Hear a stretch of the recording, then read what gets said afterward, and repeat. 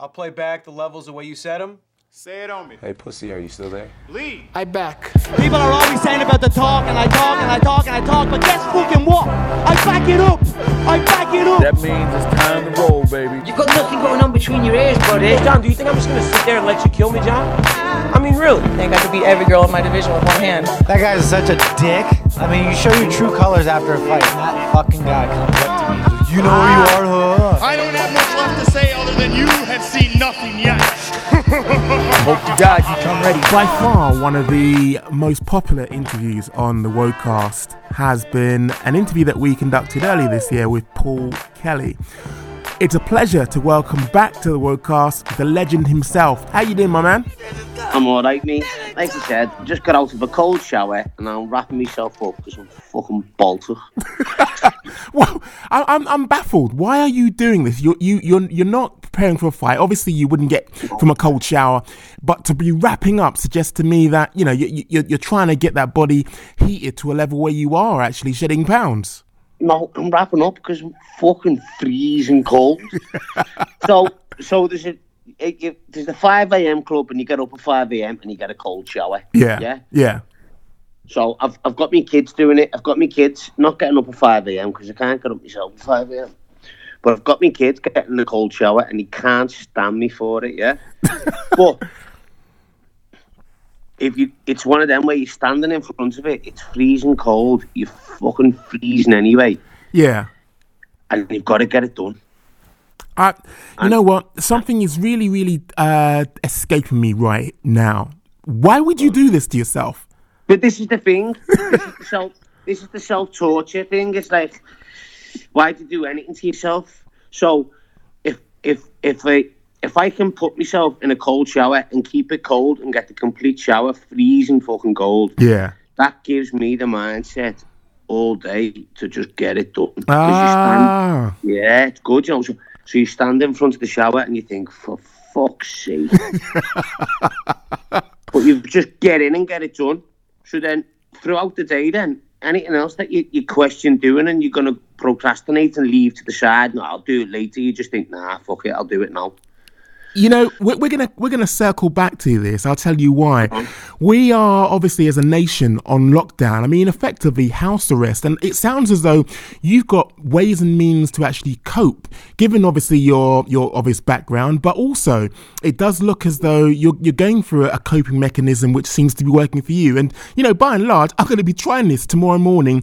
5:30 a.m. I'm going to be jumping in a cold shower because you're right. Once you've been through that torture, what else can the day throw at you? Nothing. Lad, it's productive. It works. It's something Mark Scanlon and a few of the lads out the gym have been doing for ages. Yeah. And I haven't been doing, but I've just the past couple of weeks I've started doing it. So I'm not on lockdown. I'm still actively working. Like I'm renovating the property now, so I'm driving to work and I can't stay still. I've done enough bang up. You're all worrying about this. I've done fucking 6 years in a cupboard with a bed and a toilet at the end of the bed with no channels and no food. So yeah, I've done my bang up. Like I say, we're going to circle back to this because it does sound as though you got some coping mechanisms that we could all benefit from. But talk to me about Simone or Simon Bottino. I mean, that was the last time we saw you back in the cage, and that TKO, the elbows, obviously that must have felt quite good. But leading up to that, talk to me about fight night. Talk to me about when it actually finally dawned upon you that you were going to be going in there and doing battle. Do you know what's messed up is in the back. Don't forget, I haven't fought for that on that night. I haven't fought, and there's a few things. This is that. Look, whatever you know me. Yeah. You know me for years. I don't lie. I don't talk shit. I don't. I love putting a bevy on to make a story sound good, but that's it. You'll never hear me lie, right? So, in the back, I'm looking at all the younger lads who are in and around the gym. Yeah. And I'm watching them because certainly through jail, I watch it's something that I do. I watch people. I watch how they respond, how they react, how they deal in circumstances, if they're up to something. So I used to stand on the top of the landing and I'd watch, and that's like, as fucked up as that sounds, people watching. I like people watching, so I'll go and sit on a park and I'll watch everybody. which is weird, I know.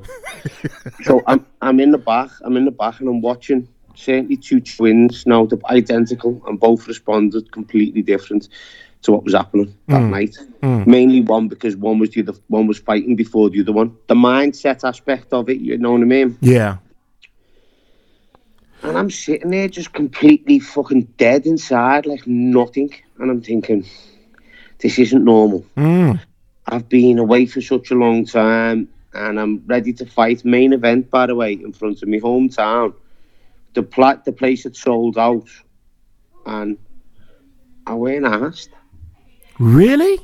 I weren't asked. No butterflies, no emotion, no fear. I've never been a nervous fighter, but I was expecting for like this thing to be a little bit nervous because you need that little bit of nervous energy. You need that little bit of switch, I think. Yeah. But I thought I was just in the mindset of, and you know, I'm lit. I sound like a tit and I'm lying, but I'm not. I'm not asked. I don't fear. I don't get scared. I don't look at. I don't think. Oh, I just think, go ahead. Like fucking come on. Like I don't care. I don't know if that's a good thing, and it made me question it the day later because going into the fight, and everyone's always quick to mention injuries after the fight when they've hurt themselves, but I bust a couple of ribs about 4 weeks out from the fight and couldn't train. Yeah. But I couldn't pull it because it sold the venue out. So at the end when I sit on my knees and I say without that man there I wouldn't be here, I said to Colin, I said to Colin about a couple of weeks before, I said, Col, I can't breathe. Our baby's leaning on me and I'm fucking wincing in pain. Wow. I can't wrestle. I can't do fuck all. And he looked at me and went, son, you've ever met Colin? Oh yeah, Colin was the guy who. Sorry, lad. Yeah. Well, anyway, he introduced me to the rest of the Cowboy. You know yourself. He's a man of few words. Yeah. He doesn't talk shite. He's a man of presence, though. Oh, very much so. Yeah. So he just looked at me and went, "Do you trust me, son?" I said, "Yeah. We'll get through this. You'll be okay." And that was the last question I had in my mind about whether I'm going to fight or not. Oh wow. You know, because you have that faith, you have that trust in him that he'd sooner pull the fight and not have you do it. You know? So he said, "Do you trust me?" I said, "Yeah." He said, "Well, you know, that's it. You'll be okay." So I ran and I done pads. No, don't forget, I haven't even wrestled. I'm going into it was a mad one.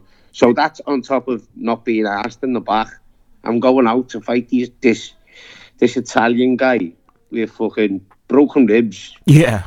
In the main event. And I was just sat there and didn't give a single fuck. I didn't give a single fuck, honest. Wow. You know something? Not normal. I'm saying wow, but you know, I remember years ago, it must have been about something like it must have been about 10 years ago. It was when I came up to Liverpool and you and the rest of Cowborn were cornering a few of the guys.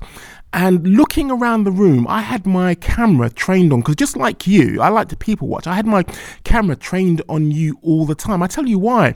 It was the weirdest thing. Everybody else chewing their lips for their fellow teammates. They were a little bit agitated, a little bit worried, a little bit kind of like antsy. You were chewing gum and popping them.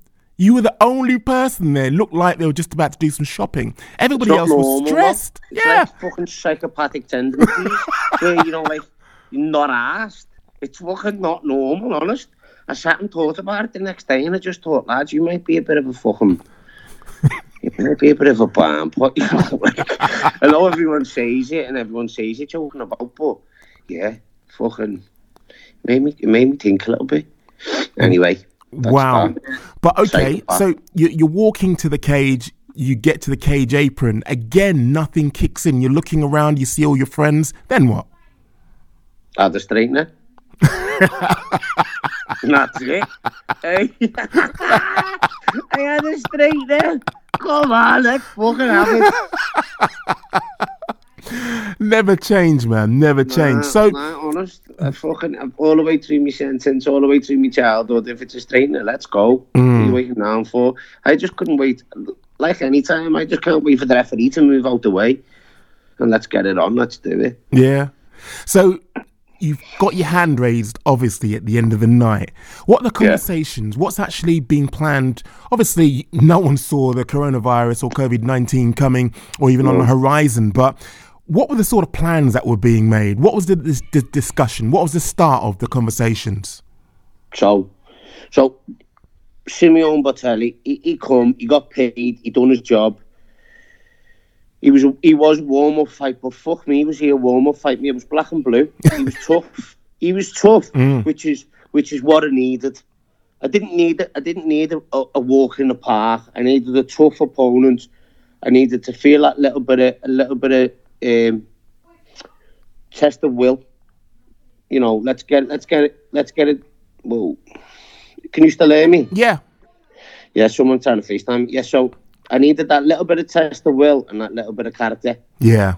See if you've still got that grit in your teeth, lad, where you've got to knuckle down despite what's happening. Did you feel as though you were shaking off any rust, though? Did you feel ever so slightly, I've got to get warmed up, got to get into this? No, I think, do you know what I felt most? Listen to this shit. Right, so if you was to fight back, I don't come in my corner straight away, because that's how I've planned it. Me and Ali McLean, we knew my ribs were broke. Yeah. I needed to get in, get the job done. Not so much get it done, but to dictate play from a position where I'm not going to injure myself further. I couldn't just go in and blast them out there, because, you know, there's people who've paid, and despite what anyone thinks, it's a spectator sport. You know, it's not about me. It's about people that have paid the money that want to turn up and have a good night. Yeah. That's the reality of fighting. That's all bullshit aside. Promoters pay for fighters to come in and do a job, and that everyone leaves and goes, wow, it was sound, that. Do you know what I mean? So I didn't want to go in and just hit someone, then fall over them at the end of the night. So I had to go. So me and Ali McLean, we drilled, and it went exactly to plan, to be honest. Yeah. What didn't go to plan is I dunk him in my corner, and as I dunk him in my corner, he elbows me 3 times in my ribs, and I promise you, I shit you not, I sat in my head. I thought, he knows. There's a rat in the camp. Someone told him. He fucking knows. So I just adjusted myself, had a big deep breath, moved and went to work again. Yeah. Maybe we talking about what was we up to then before we need to talk about that? Just basically about the feelings and where the conversation was going after your Armadoun raise. I'm sure there was, okay, next up, Tellys, we're going to be doing this. You're going to be on this card, and this is going to be the opponent. There must have been some conversations that were starting to formulate. So I was speaking with the promotion straight away. Yeah. And I just wanted to keep momentum going. I didn't really care about the money aspect of it. I just wanted momentum, which is hard when you're in my position, because you can't undersell yourself to any promotion. People have to pay you for what you're worth, what you bring. Otherwise, you fuck yourself up for later down the line. But in reality, as a fighter who's been out for such a long time, all I want to do is fight. You know, it's my career. It's my career, and obviously I'm a prize fighter. I fight for money, but all I wanted to do was stay active, get going again, let's go. I would have went 2 weeks after if I could have. Probellum are doing a lot of shows right across the board. Yeah. And as soon as you come back on the scene, people pop up from all over the place. But what has popped up, as I'm sure you've heard, is Daly wants 3 fights before he retires. Me, Douglas Lima, and someone else. Now, he put that on his Instagram the other day. And as you know, lad, I'm not one to fucking back down. So I obliged and said, yeah, come on, let's do it. One more. Give me one more fight. I need at least one more warm-up fight. If I want to go into that fight and give that fight what it's worth, give that fight what it should have been when we were both ready and active and peaking to fight each other. Yeah. So if I want to give that fight the credibility it deserves, I need to go and have 2, I think, realistically, 2 good wins, and then me and him will fucking kill each other. But he messaged me, Paul himself. I messaged him, and we spoke about it. And you know what? He's a fucking gangster. He's a hard cunt. Yeah. And he hits hard at both hands. And what a fight that'll be. Oh, definitely. And I'm glad you say that you messaged him, because I spoke to him after our initial conversation, after we spoke months ago, and he said he has the utmost respect for you. He really does rate you as a fighter. No, it's not even as a fighter, because, do you know what? This industry, despite what people think, is full of frauds. It's full of liars who live in them fucking, who are getting tea and toast brought up off the mar, and they're walking out with balaclavas on and bandanas on, and it's just, Paul's legit, you know. He's 100% legit. You can like him or don't, he doesn't care. Do you know what I mean? So I like the realness of Paul, and the fact that he's been there since day dot. And that's just it. He hasn't said this, but just listening to him talk about you and you talking about him, it's an old cliche, I know, but real certainly recognises real. And as we both know, he's as real as they come. If he was a fraud, I certainly wouldn't waste my breath talking about him. Paul's 100% legit.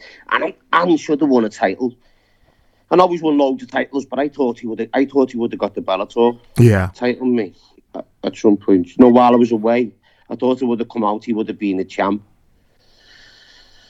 But if he's going to attack, like, I know it's fucked up as this sounds as well, I don't think I always care about winning because I'm a winner. But I think with Paul, I'd just like to go in and just absolutely lock horns and leave something for everyone to remember. Yeah. Do you know what I mean? Yeah, I do. And I imagine that's what will actually transpire, because you're game and he certainly is game. So that will be a hell of a fight. So in terms of logistics, how would that work, considering you're signed to Probellum? And what it is, get your cash out. Let's who's paying the most. It's a big fight. It's a big fight. Me and Paul are both on the same page, because, you know, we're both the same kind of people. He's from Nottingham, from Liverpool. He knows the score. I'd get your cash out. Let's see who's paying the most, and let's get it done.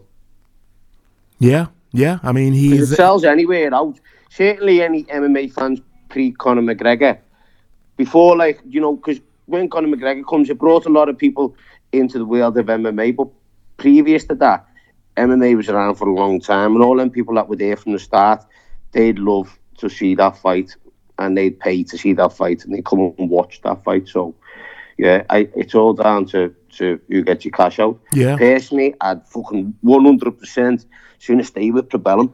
They've got plenty of money. They're a top firm. They're on the way up. They're certainly on the way up.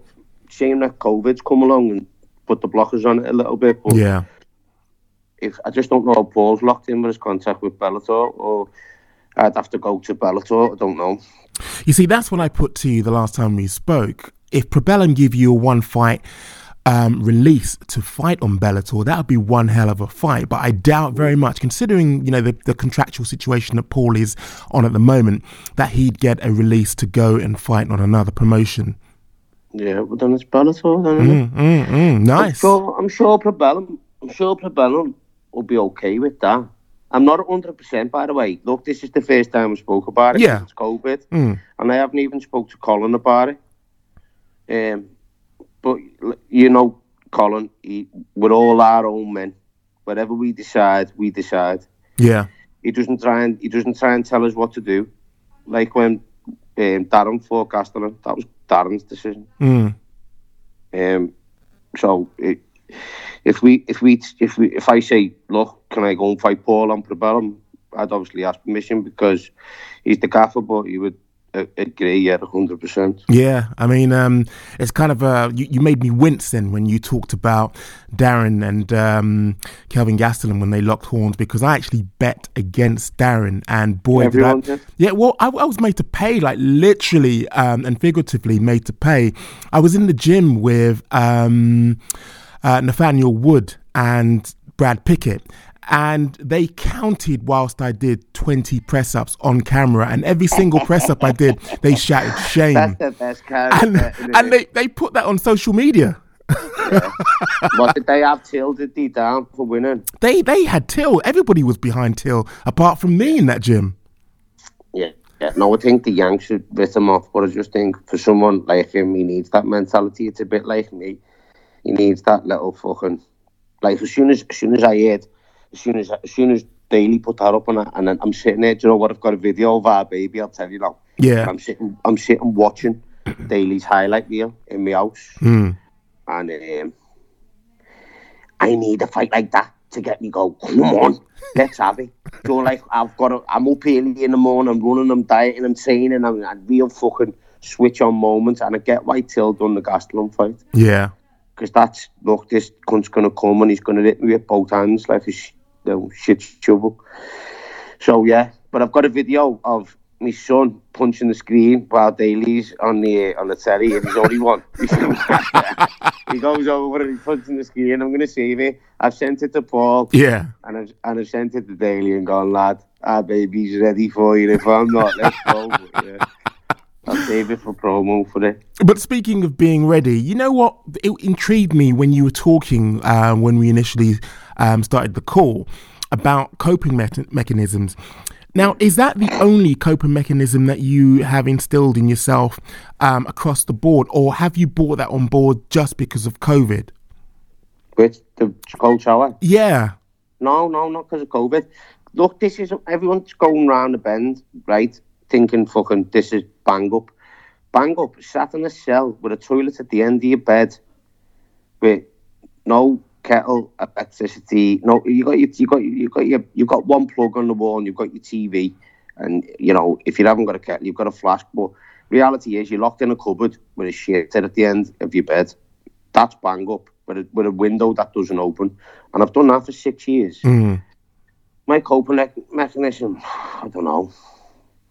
Is blank it out, give less of a fuck than you should, and just get on with it. How do you actually do that? Because this is time for me, I suppose, to get on the couch. I feel a little bit like you've had your liberty taken away, and you're used to certain things, as in going out as you please. And I struggle with staying indoors. Now, luckily for me, I've got a garden, but I do find it that if I don't get out at least once a day for a bike ride, I start climbing the walls. How do you do your exercise? Yeah, but that's just it. I get out for an hour and just really pound the streets in terms of getting on that bike. But I'm just thinking, for those people who are in a council high rise, how would they cope? What would you say to somebody who was living in a high rise in terms of coping mechanisms for them?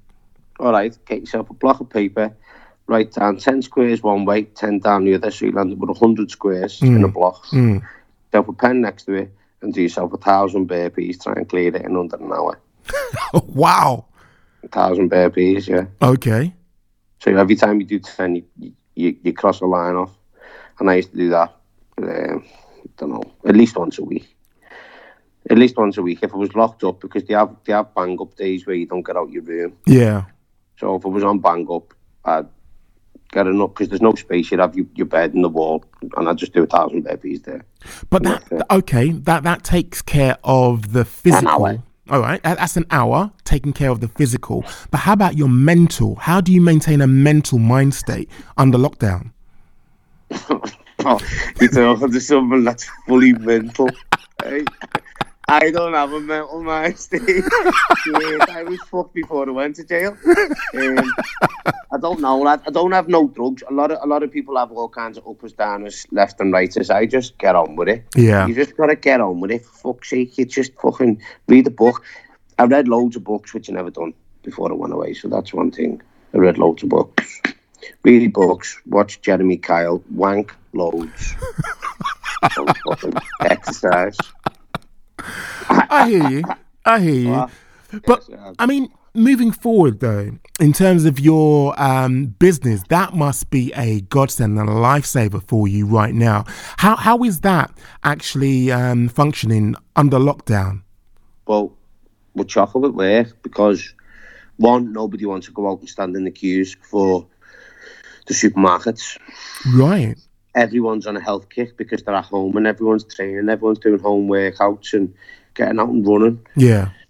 Which, to be fair, have you seen how good everyone's life is now and the time they're spending with the kids? It's funny you should say that, because on the last podcast, like I did it with a couple of guys for now, and myself and Kairos and Chisanga were talking about, it gives you that reset. It allows you to say, you know what, this is important and that isn't. Do you know what I mean? It allows you 100%. to reassess your life. Yeah, I have my kids. I didn't see my kids for a while because of it, because they were with the mum.